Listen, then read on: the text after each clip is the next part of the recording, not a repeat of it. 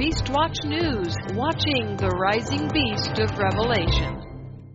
Today's report will present Israel's latest blatant war bluster, along with Turkey's, and even some news about how Russia plans to attack the United States. The war chess pieces are being moved into position in places where one would expect them, and in places where positioning is not so expected. Also, the last part of this report comes with a surprise, at least to me, a direct order from Yahweh to you through me. Oh yeah, and listen for details of Trump's peace plan that has not been revealed yet, but really has been revealed if you know what to look for. The Israel press knows what to look for. Do you? And they are announcing what is in the plan. First up, the Jordan option. The Jordan Valley is now an official issue and platform for the Israeli elections. Both far-right and center candidates are using it to garner votes for a win in the March elections. Left-wing MKs say using the Jordan Valley as an election ploy eliminates any chance for democracy and peace. The candidates apparently forgot there is life after the campaign, they said. The pathetic attempt to gather a few votes is not worth the future destruction of all of us, said Joint List Chief Ayman Odeh, Palestinian Hadash Party leader. The election campaign officially kicked off this week, allowing Benny Gantz of Kahol Lavan, that's blue and white, and Benjamin Netanyahu of Likud, otherwise known as either Consolidation or Unity, to begin announcing their platforms, and both of them announced they intend to annex the Jordan Valley and the West Bank.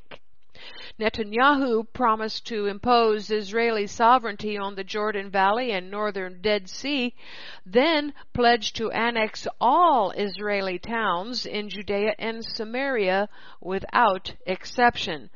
Gantz said he would work to advance Israel's annexation of the Jordan Valley. Netanyahu and Gantz both hope President Donald Trump will release his peace plan now before the election. Both candidates were in favor of the annexation in the prior campaigns, so this is nothing new. But the Times of Israel reported on this in a slightly different way, saying Gantz vows to annex the Jordan Valley in coordination with the international community. You see, Netanyahu is pinning his hopes on the United States and President Trump's support, while Gantz wants to involve the international community. Both men know this move will lead to war with Jordan. Netanyahu has the U.S. and Trump in his pocket.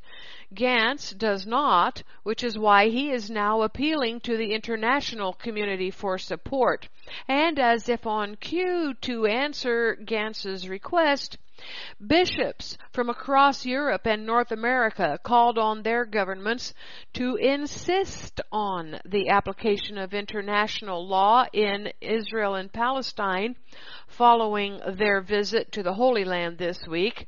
I dare say their appeal for international law is not the same idea Gantz has in mind, though. He wants support for violating international law.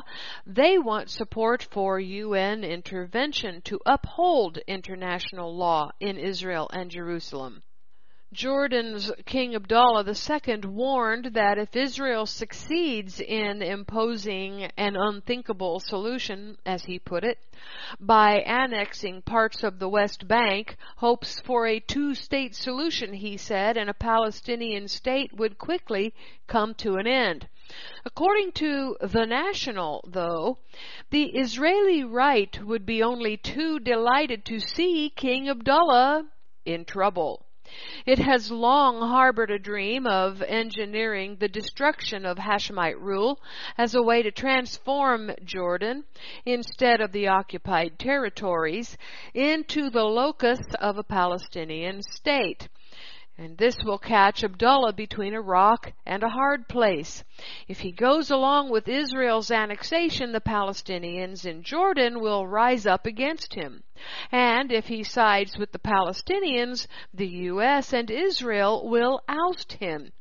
Either way, Abdullah has no way out. Now, continuing on. According to Israeli analysts, the right perceives itself as at a historic crossroads.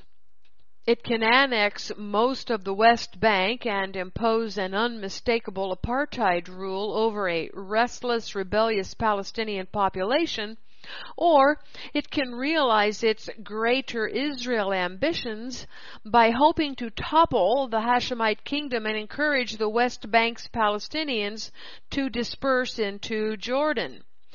All Israeli right-wingers need is a nod of approval from the White House.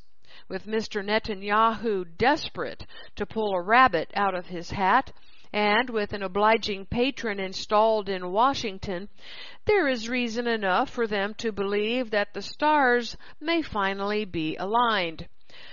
What was dubbed the Jordan option in 1980, and was kept secret from the general population, has now been named annexation of the Jordan Valley, and has become a mainstream topic, no longer secret, and it's become blatant. A few weeks ago, a series of anti-Jordanian articles appeared almost simultaneously in the Israeli media, targeting Jordan and revealing deep Israeli anger and hatred for the Jordanian monarch. The articles appear to be based on a single source, and they all reached the same conclusion. The Haaretz article from December 24th, 2019, titled, "Israeli Right Wants End to Peace with Jordan," says there have been published a long list of articles by right-wing commentators, PR hacks for the government, that were published over the past month in the media. These were done by Caroline Glick in Israel Hayom, Aryeh Eldad in Ma'ariv, Mati Karpel in Makor Rishon, and others, and have raised similar arguments and identical conclusions. So, the secret is finally out. The Jews hate King Abdullah as much as they hate the Palestinians living in the land. Haaretz continues, coincidence? Maybe. It is more reasonable to assume the similarity stems from briefings by the same official. All these articles have the same objective, blowing up the peace treaty with Jordan. It seems that annexing the Jordan Valley is a tactical move meant to kill two birds with one stone, both to bring about the annexation of the West Bank and also to lead to the rescinding of the peace treaty with Jordan.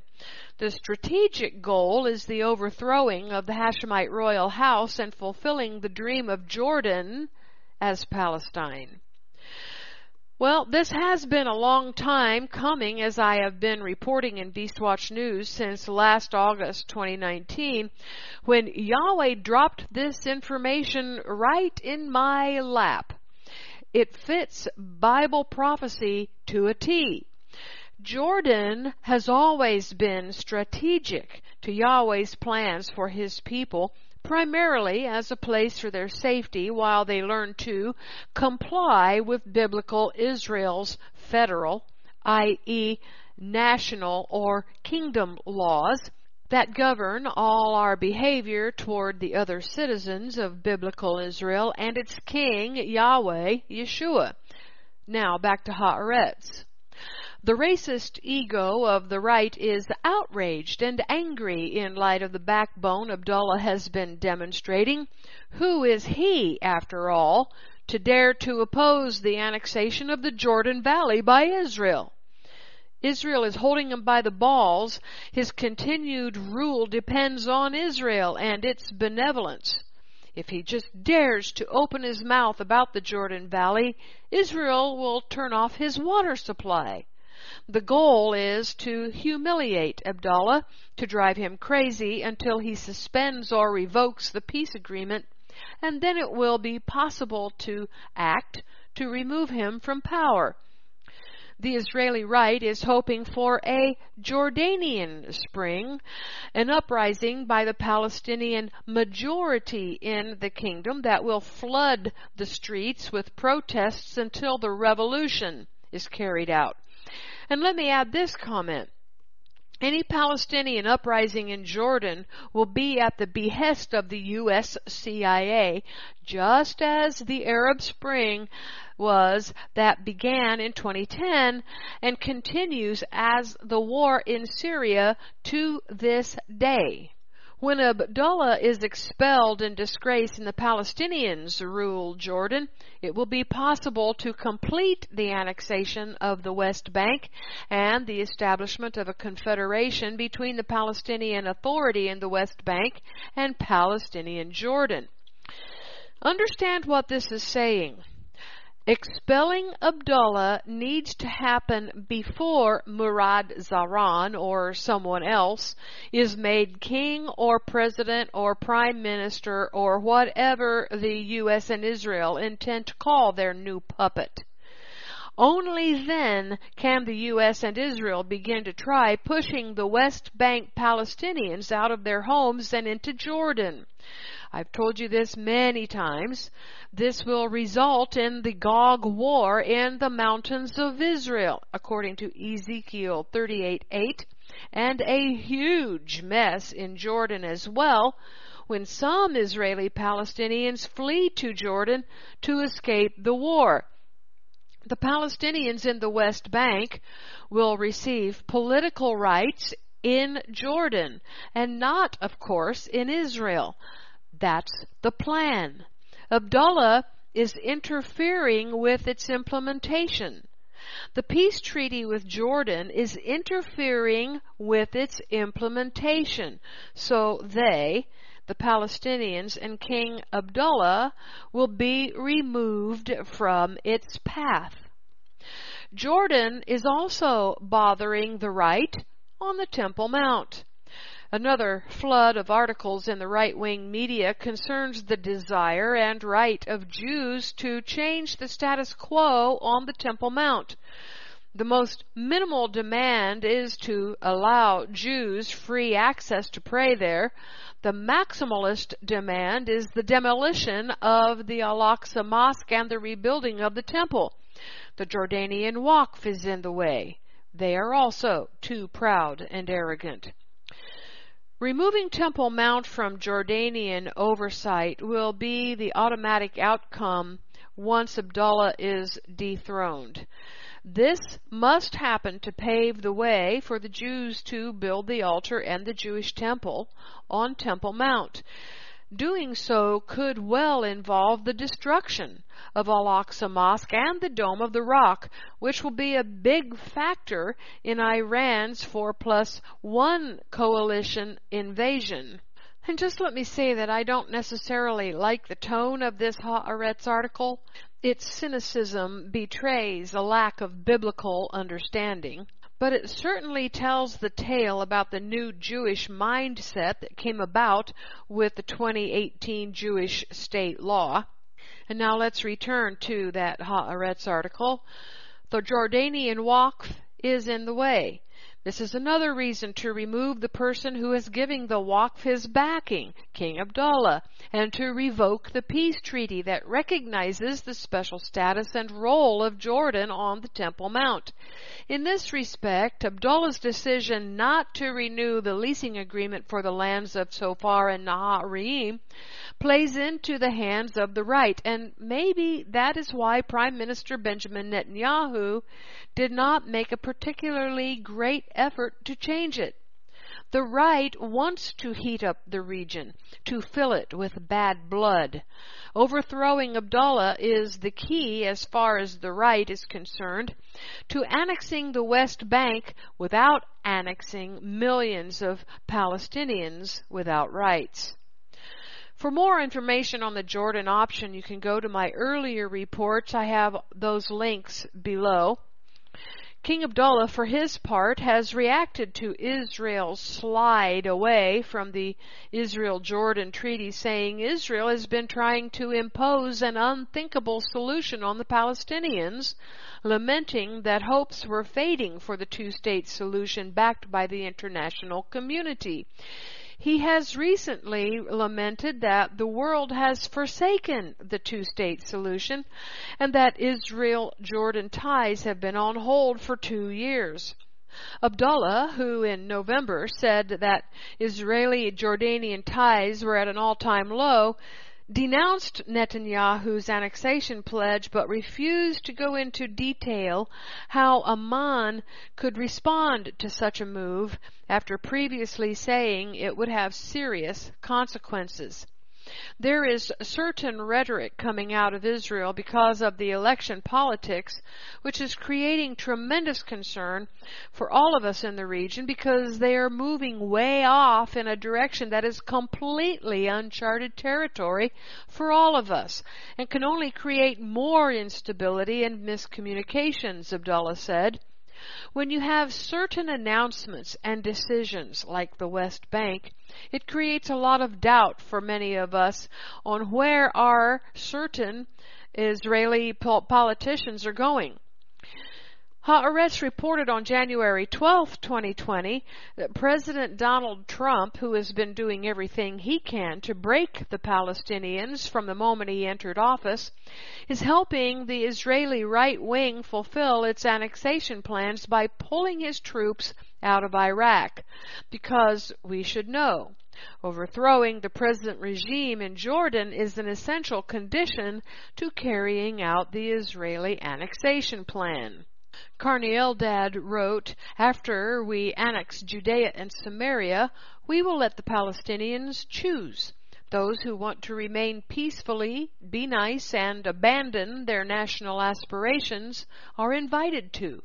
Those who choose to take part in terrorism and dream about Greater Palestine will be deported with their families." In other words, transfer. See how openly and casually they talk about the population transfer. Its legitimacy is so obvious in the right's eyes that there isn't even a need to justify it. And what about those who want to remain peacefully, be nice, and abandon their national aspirations? In Eldad's arrogant and colonialist words, she is aware of the danger. If we annex Judea and Samaria, we could very well find ourselves a minority in our own country. The solution? When the necessary revolution in Jordan comes, where the ruler is a Bedouin minority that rules over a Palestinian majority, the Palestinians in Judea and Samaria will vote in the elections for the parliament in Amman. Why are both Netanyahu and Gantz now so antsy to have Trump's peace plan revealed ahead of the elections when just a couple of weeks ago neither of them wanted that? Well, it is because both candidates, Netanyahu, who is likely has known the contents of the plan all along, and Gantz, now know the contents of it, and it likely contains plans to help Israel implement the Jordan option. The reason Netanyahu has been so bold as to declare the Jordan Valley annexation last year was because he already knew Trump planned a one-state solution. Now, Benny Gantz also knows this, and now that he knows this, Netanyahu can't use it as an ace in the hole for his election and giving his opponent, Gantz, the shock of his career. Trump has just played both sides, showing both men who have the best chance at being elected the peace plan cards. The Jerusalem Post reports that just 2 weeks ago, Blue and White leader Benny Gantz stated clearly that the unveiling of the much-anticipated and much-delayed Trump peace plan would be a gross intervention in Israel's election. His rationale then was understandable, given that the plan is likely to be extremely generous to Israel and its demands vis-a-vis the Palestinians, and Prime Minister Benjamin Netanyahu would be able to present the plan as a huge success for his adroit diplomatic skills and talents. Yet on Tuesday, Gantz suddenly reversed his opposition to the presentation of Trump's plan, saying that he hopes it is unveiled and that he expects that it will happen. What explains this U-turn? The Jerusalem Post understands that the peace plan is indeed likely to be unveiled in short order, that blue and white leaders have been told as much, and that they have been given details of the plan by U.S. officials. Given that there now appears to be no doubt that the plan will be presented, there is little purpose in Gantz continuing to oppose it, since he would look foolish and out of step with a Trump administration that has been so generous to the Jewish state politically and diplomatically, and which enjoys strong support from the large majority of Israelis. Additionally, because it is likely that the plan will be advantageous toward Israel and will probably endorse the annexation of Israeli settlement blocks, Gantz and Blue and White would damage their right-wing credentials if they reject its publication or content. The party and its leader are currently taking strongly to the right on issues regarding the future of the settlements and an arrangement with the Palestinians in an effort to convince some right-wing voters to switch to blue and white and thereby end the political stalemate of the last two elections. Criticizing the Trump plan in any way would damage this strategic goal. In addition, taking such a stance could well upset leading figures in the Trump administration, including the president himself, and being on the receiving end of a Trumpian tweet would spell electoral catastrophe for Gantz. The blue and white leader's decision to fall in line with the new schedule is therefore a good indicator that we are likely to see in the near future and before the March election the long-awaited deal of the century. Rumors of the peace plan's impending release began to spread when it was announced that Jared Kushner would travel to Israel this week. Times of Israel reported that publishing the move now could be a boost to Netanyahu, especially if it is favorable to Israel, possibly easing some of the pressure on the Prime Minister stemming from the Attorney General's announcement that he will indict him on corruption charges. Perhaps that's the point. Trump wants to bolster Netanyahu because he would rather work with him than Gantz or anyone else. Even if Gantz knows the details and neither candidate can use secret knowledge to his advantage, Netanyahu still has the history of friendship and statesmanship with Donald Trump that Gantz lacks. This could appear to Israeli voters as a stronger position for Netanyahu despite all of his scandal woes, especially in the light of what Israelis surely know is coming, war with both Iran and Jordan.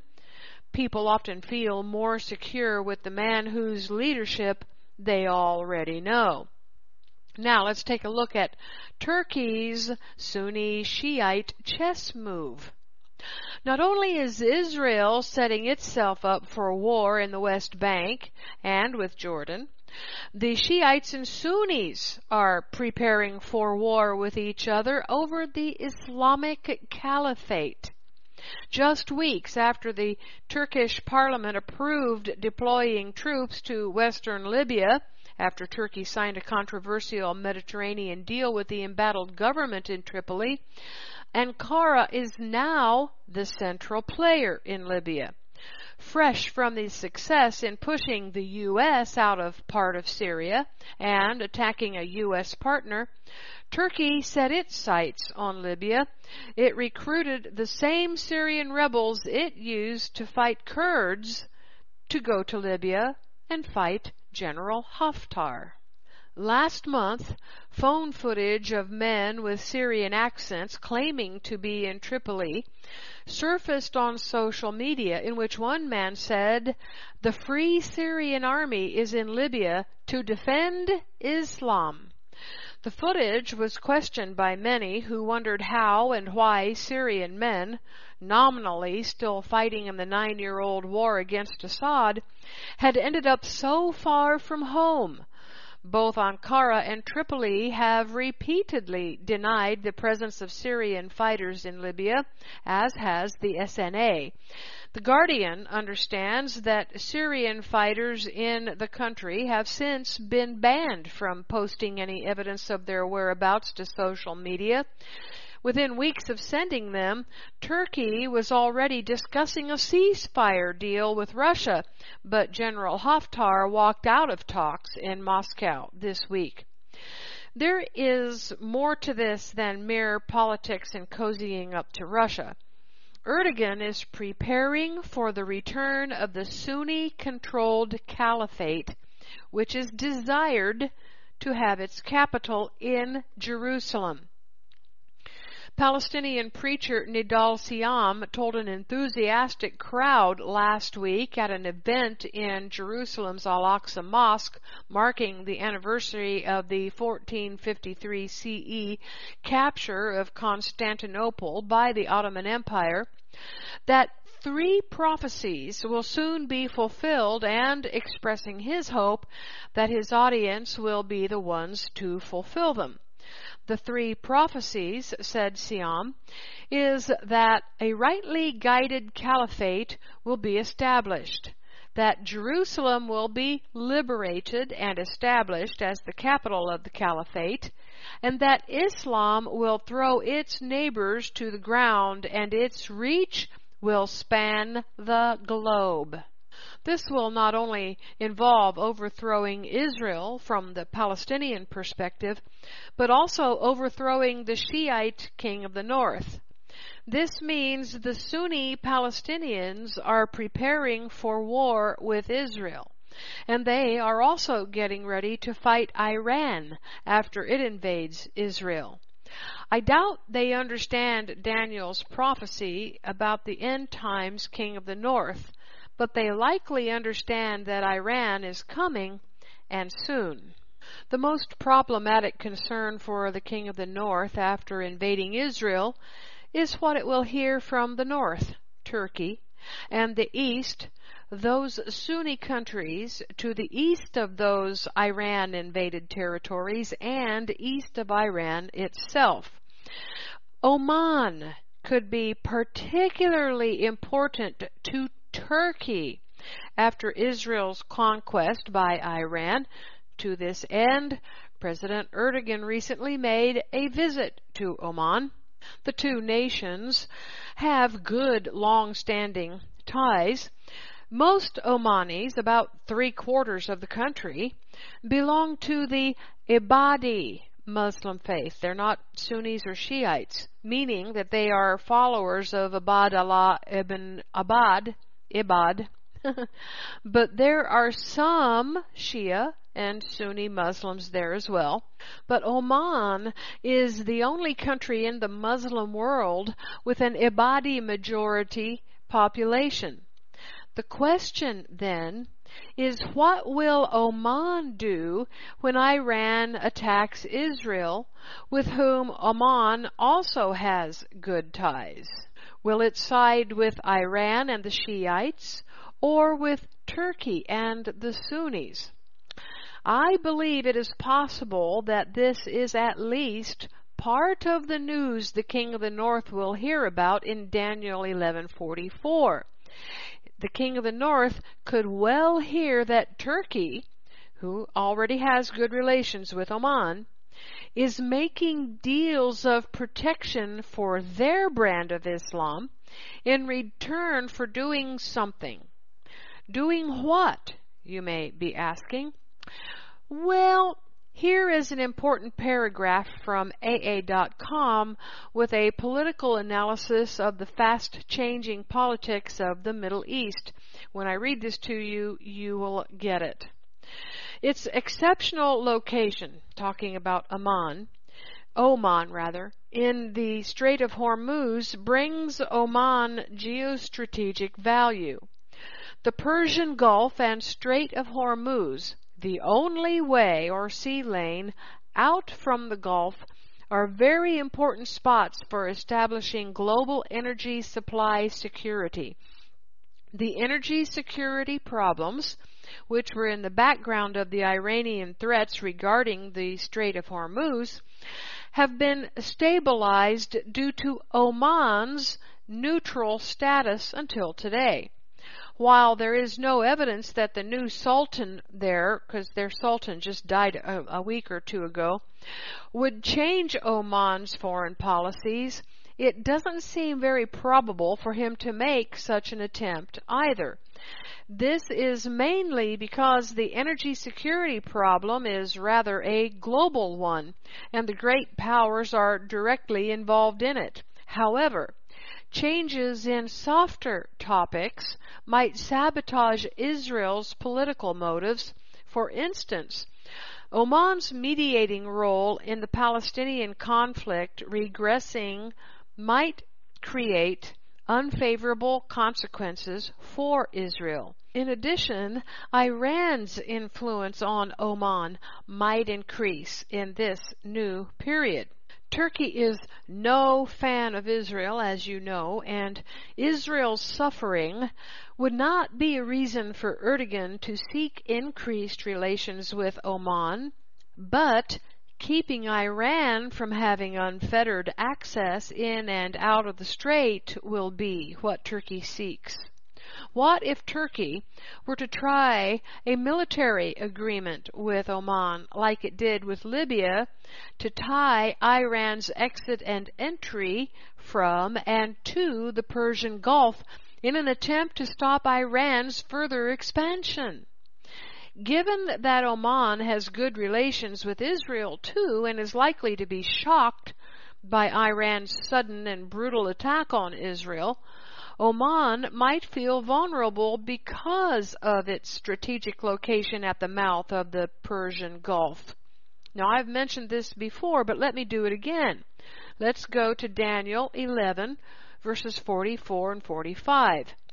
After the king of the north's initial attack, there will be disturbances by nations to the north and east of Iran and its now newly conquered nations. It's not just about where Iran is located today. It's about what all Iran will own at that point after the attack. Daniel 11:44 says, "But news out of the east and out of the north will trouble him, and he will go out with great fury to destroy and utterly to sweep away many." This is the Web version. Why is the east mentioned first instead of the north? You know, Turkey is north of the 4+1 coalition and has more military and political clout than Oman. So why is the east first to be mentioned? It's first to be mentioned because I believe it's about what Oman will decide regarding the strait with the help of Turkey's military that desires to hold Iran hostage in the Persian Gulf. This is why Iran will go forth with such fury.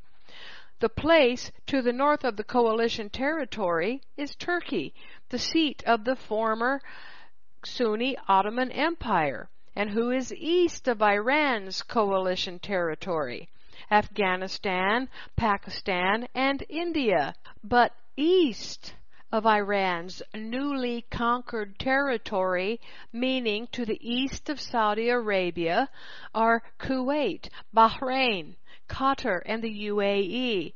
But on Saudi Arabia's southern border, at the mouth of the Persian Gulf, sits Oman. Now, let's take a look at this. What do Afghanistan and Pakistan have in common? What threat are they to Iran? Well, Afghanistan is an Islamic republic where Islam is practiced by 85% of its citizens. As high as 90% of the population follow Sunni Islam. Pakistan also is a majority Sunni nation. And now let's look at what do Pakistan and India have in common. Well, they both are now nuclear nations, which Iran will see as a threat to itself. And, by the way, India is also a Sunni majority nation. Turkey has now shown itself to be a leader of Sunni nations in the Middle East that is rising up in opposition to Iran already. Turkey's Libya move is a trap for Iran because of its recent military cooperation agreement with the Libyan government. No Turkish troops have been sent to Libya, only proxy Syrian fighters. When the time comes, though, Turkey will be required by its military agreement to fight with the overthrown Libyan government against Iran, and Turkey will need a strategic foothold in the region. That strategic foothold is the Persian Gulf. Stay tuned. I'll be right back after these messages.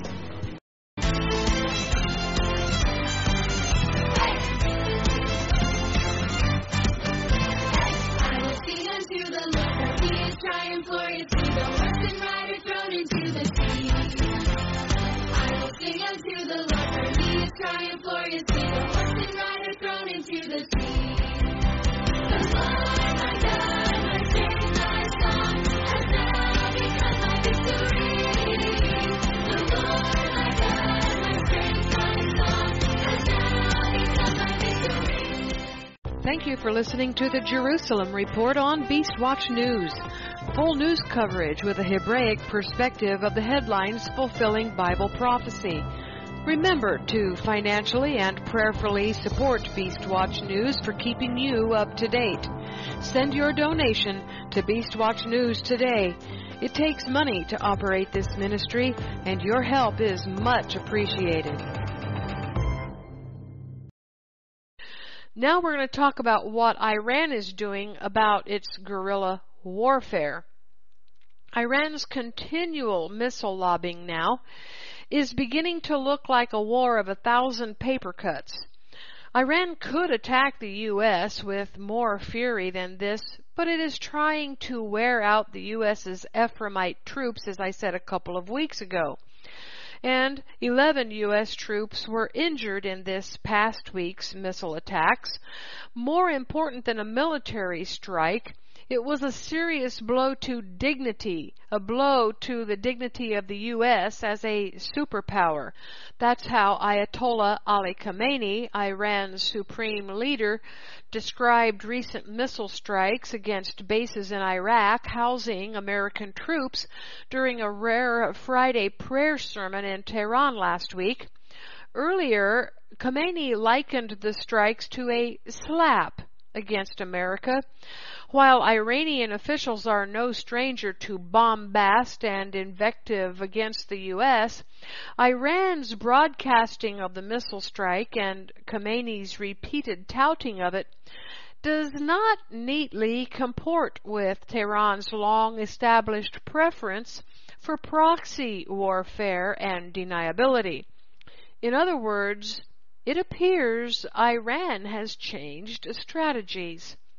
The idea behind it is to humiliate the U.S. into leaving the Middle East, and if that doesn't work, and it won't because American leaders are as hard-headed as Iranian leaders, there will be a more serious conflict. Until the strikes began on January 8th, however, Iran never chose to use its missile arsenal directly against America. That is why Khamenei described the operation as a game changer. The decision to do so represents a growing confidence in the accuracy of Iran's SRBM platforms, as well as in confidence that no matter the target, the strikes would not invite a devastating kinetic reprisal against the Iranian homeland. This confidence requires Western analysts to revisit their assumptions about the risks Iranian security planners are willing to tolerate in times of crisis. It also requires analysts and policymakers to revisit their assumptions about the punitive and coercive value of Iran's missile arsenal and the threshold for its use.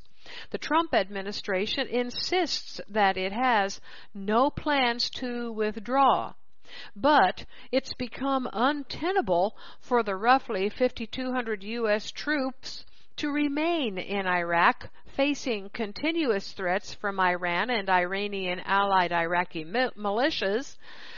The withdrawal of troops could take months, and the Pentagon has started preparing for the possibility of losing access to Iraqi military bases. But this all comes for Iran with Russia's help. This week, it was revealed that Russia is supplying Iran with missile guidance systems that are hitting U.S. bases in the Middle East. Debka reports that the high-precision technology accounting for the astonishing accuracy of Iran's missile strike on the U.S. Ain al-Assad air base in Iraq on January 8th came from Moscow. Russian media named the technology as the GLONASS Global Navigation System, which corresponds to the American GPS, and had the effect of reducing the Iranian missile's targeting error to just 10 meters. The same sources report that the Iranians launched altogether 19 missiles against the Ain al-Assad base in western Iraq, of which 17 struck dead center of their targets. Debka Files military sources report that the accuracy of impact amazed U.S. and Israel intelligence, which had not been aware of this Iranian capacity. Its significance is such that, whether provided by Russia or self-made, Iran's short and medium-range missiles can reach any point in the Middle East that is unprotected by effective anti-missile systems within a 700-kilometer radius. The U.S. and Israel haven't been paying attention, and they diminished Iran's self-reports over the last few years about its missile capabilities. These 1,000 paper cuts by missile strike are just Iran now playing with the U.S. and Israel like the cat playing with the mouse. Who knows what other military tech Russia is providing to Iran that will shock the U.S. and Israel. Since last spring, here's more, pilots flying through the Middle East, specifically around Syria, have noted that their GPS systems have displayed the wrong location or stopped working entirely, according to the Times of Israel report in late June 2019. So you see what I mean? We're just seeing the start of the coming tech Russia will unveil by releasing it to Iran for use against the U.S. and Israel.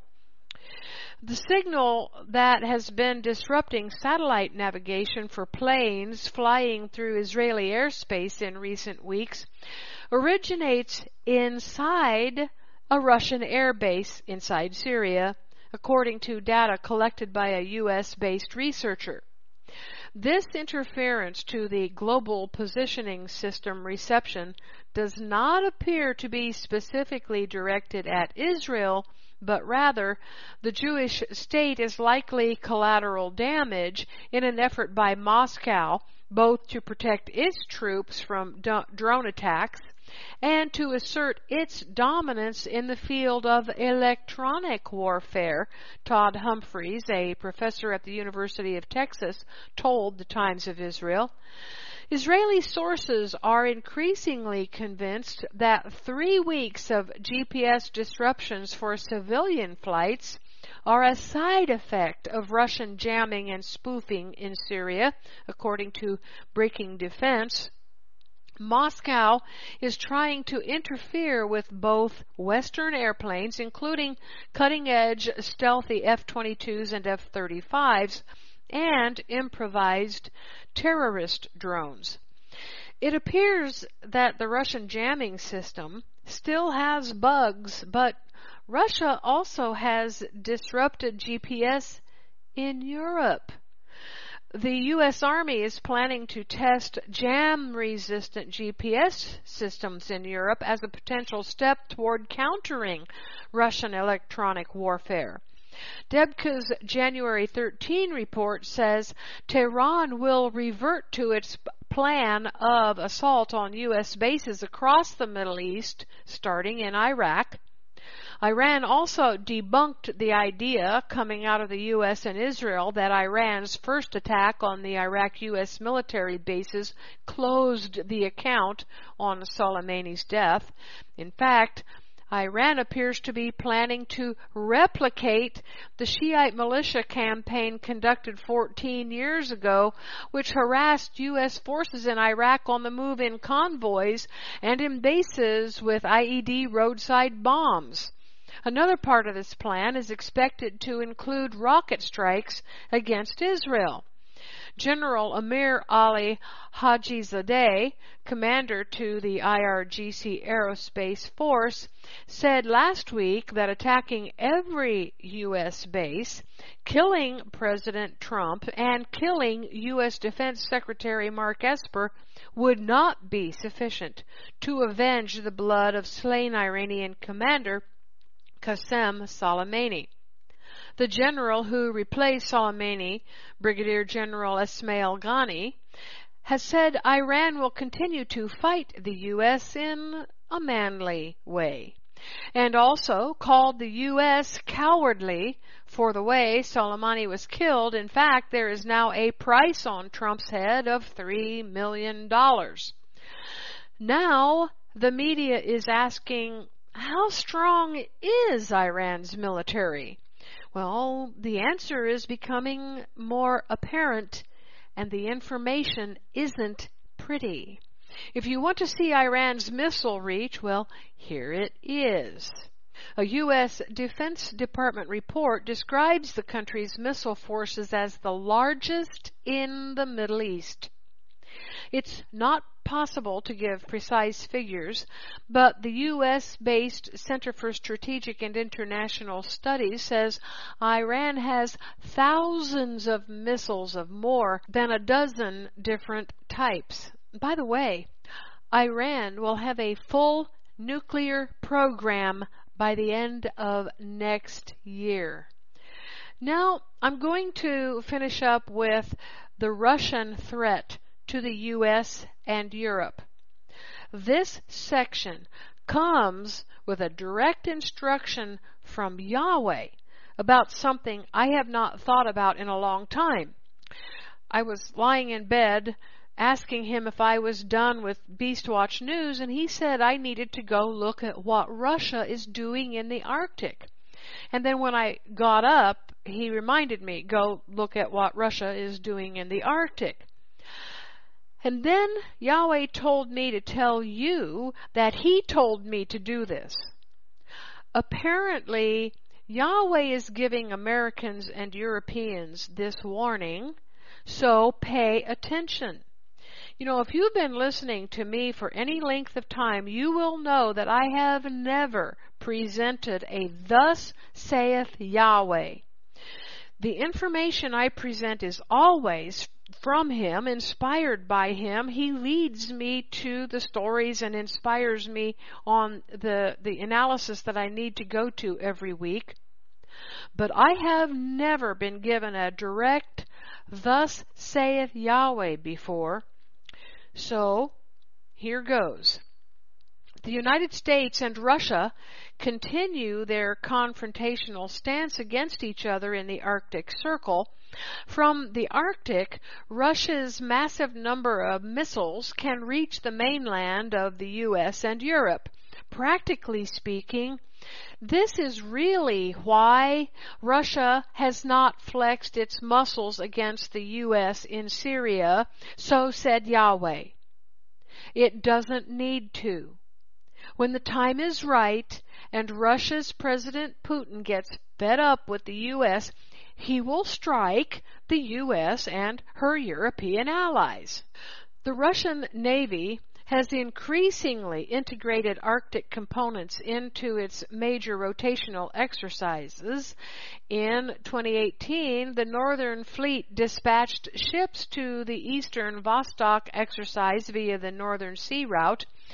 Russia has accelerated its submarine activity in the High North, a region strongly affiliated with Russian nuclear doctrine and the Bastion defense concept. Russia's Northern Sea Route administration has tightened Moscow's grip on Arctic maritime traffic, and Russia's mid-2010s Arctic building spree, though it has recently slowed, was instrumental in helping Russia recapitalize military and dual-use Arctic infrastructure. The U.S. has one military unit operating in the Arctic. It may have a few small others, but this one is the most recent. A recent development in Russia should give Americans a clue about Russia's intentions. This recent development happened a couple of weeks ago, and it's your clue. This is your clue. A couple of weeks ago, Putin forced his cabinet to resign. In fact, he fired them all and made himself president of Russia for life. Why? Well, a look at who he appointed as his new prime minister will tell the tale. And this is information that Yahweh revealed to me by inspiring me to go and look for it. Russia's new prime minister, Mikhail Mishustin, who was appointed by Putin last week, vowed to shift into a higher gear with some national projects. What projects? Putin wants to pump billions of rubles into crumbling infrastructure and humanitarian services such as healthcare for Russians. And he also wants to pump funds into the Arctic military. He is planning to complete or build a number of gas and oil pipelines and develop shipping routes towards the Arctic, made more accessible and navigable by climate change. Now, this article mentions Russia's vulnerability to flooding and other issues due to global warming. That may be part of the latest preparation for increased military presence in the Arctic, but it is more likely Putin wants to really tighten the noose on the West. Russia's buildup is not insignificant, says this article, with new airfields throughout the country and a new Northern Command which manages 2 Arctic brigades. This is coupled with the world's largest military base in the Arctic, Arctic anti-ship missile systems, and plans to build the world's largest icebreaker fleet. Let me read Jeremiah 51:11 to you. Make bright the arrows, gather the shields. The Lord has raised up the spirit of the kings of the Medes, O Russia, for his devices against Babylon to destroy it, because it is the vengeance of the Lord, the vengeance of his temple. America is as much Babylon as Israel. Washington is the daughter, Jerusalem the mother. And what have they done to his temple? Oh, they've all but destroyed it with their Kabbalah stuff. Russia's missile reach is vaster than either America or Israel understand, because they are paying attention to the immediate threat to Israel from Iran. Big mistake. While everyone's attention is on the Middle East and the global goal to rule the world and own all the gas and oil, Russia has been quietly building up the Arctic Circle for the last 2 decades. And here's what the U.S. is doing now to, quote unquote, keep an eye on Russia. The 435th Contingency Response Squad was sent last November to monitor Russia's activities. They have now assessed runway surfaces, glide slopes, obstructions, and firing capes, and conducted a landing zone survey and assessment so that C-130J Super Hercules aircraft can land at the new Jan Mayen airfield in order to provide transport and resupply to the station located there. And they also conducted U.S. Marine exercises there. They are on the island Jan Mayen, north of Iceland and between Greenland and Norway, the latter of which administers and supplies it with regular flights by C-130 aircraft. It has been used for centuries for whaling, hunting, and more recently, meteorological monitoring. During the Cold War, it was a base for communications and navigation systems. Though it doesn't have a usable port, its airfield can be used for research and search and rescue. And prior to this exercise, U.S. aircraft could not land on the island. The island is also above the Arctic Circle, and the release noted along sea routes connecting Russia to the Atlantic Ocean. That's significant. Pay attention to that. Like Russia, China should be watched carefully. But if the United States were to react violently at this point to any Chinese actions in the Arctic, and they've been up in the Arctic for a few years now, it could be a tragic mistake. China likely has more sinister designs in the Arctic than any other country, but at this point, they should not be considered a major threat. In 2018, first, I'm not going to say that they shouldn't be considered a major threat. They should be considered a major threat. I disagree with this article on that point. In 2018, China released its first Arctic strategy, a move which itself should raise eyebrows. China has observer status in the Arctic Council, describing itself a near-Arctic state. This is clearly nothing but rhetoric, since the Chinese border is some 900 miles from the Arctic Circle at its northernmost point. The country clearly has future plans for the Arctic, though, envisioning a sort of polar Silk Road, a goal which has already received some $100 billion. Up to this point, China has not flaunted any international laws governing Arctic affairs and has offered Arctic communities significant investment into infrastructure. Not least among these is investment into the Yamal natural gas exporting terminal in Siberia. 20% of the Yamal plant is owned by CNPC, China's national gas company, while the Chinese government's Silk Road Fund owns another 10%. Nevertheless, much of the Chinese investment in the Arctic has been blocked. Most Arctic countries are suspicious of too much investment into the territory, with the exception of Russia. The fear held by the U.S. and other Arctic countries is that China will eventually use its investments as an excuse to ignore or reinterpret the various laws and treaties which currently rule the Arctic. This fear is backed up by Chinese behavior in the South China Sea, where it has flaunted maritime law. This pattern is not unique to the Arctic or to the South China Sea. China is also investing heavily in Africa, where it owns about 20% of all debt.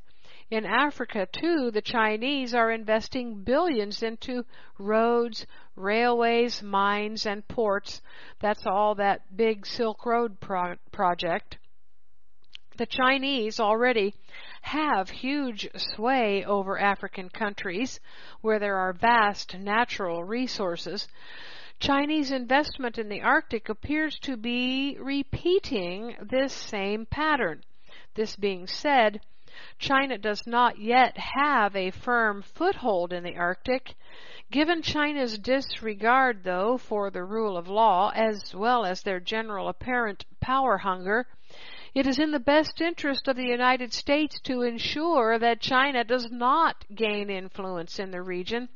This is best done by incentivizing Arctic countries to not allow Chinese investments. Here's the crux of the matter when it comes to the Arctic Circle. When the time comes for destroying America and Europe with all of its missiles, Russia will call the shots, pun intended, and China will participate in America's and Europe's destruction.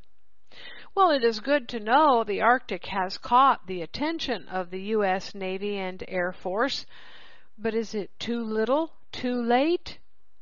We may soon know. That's it for this BeastWatch News update. This is Kimberly Rogers Brown signing off. Click over to BeastWatchNews.com for full comprehensive coverage of all the headlines fulfilling end of days Bible prophecy.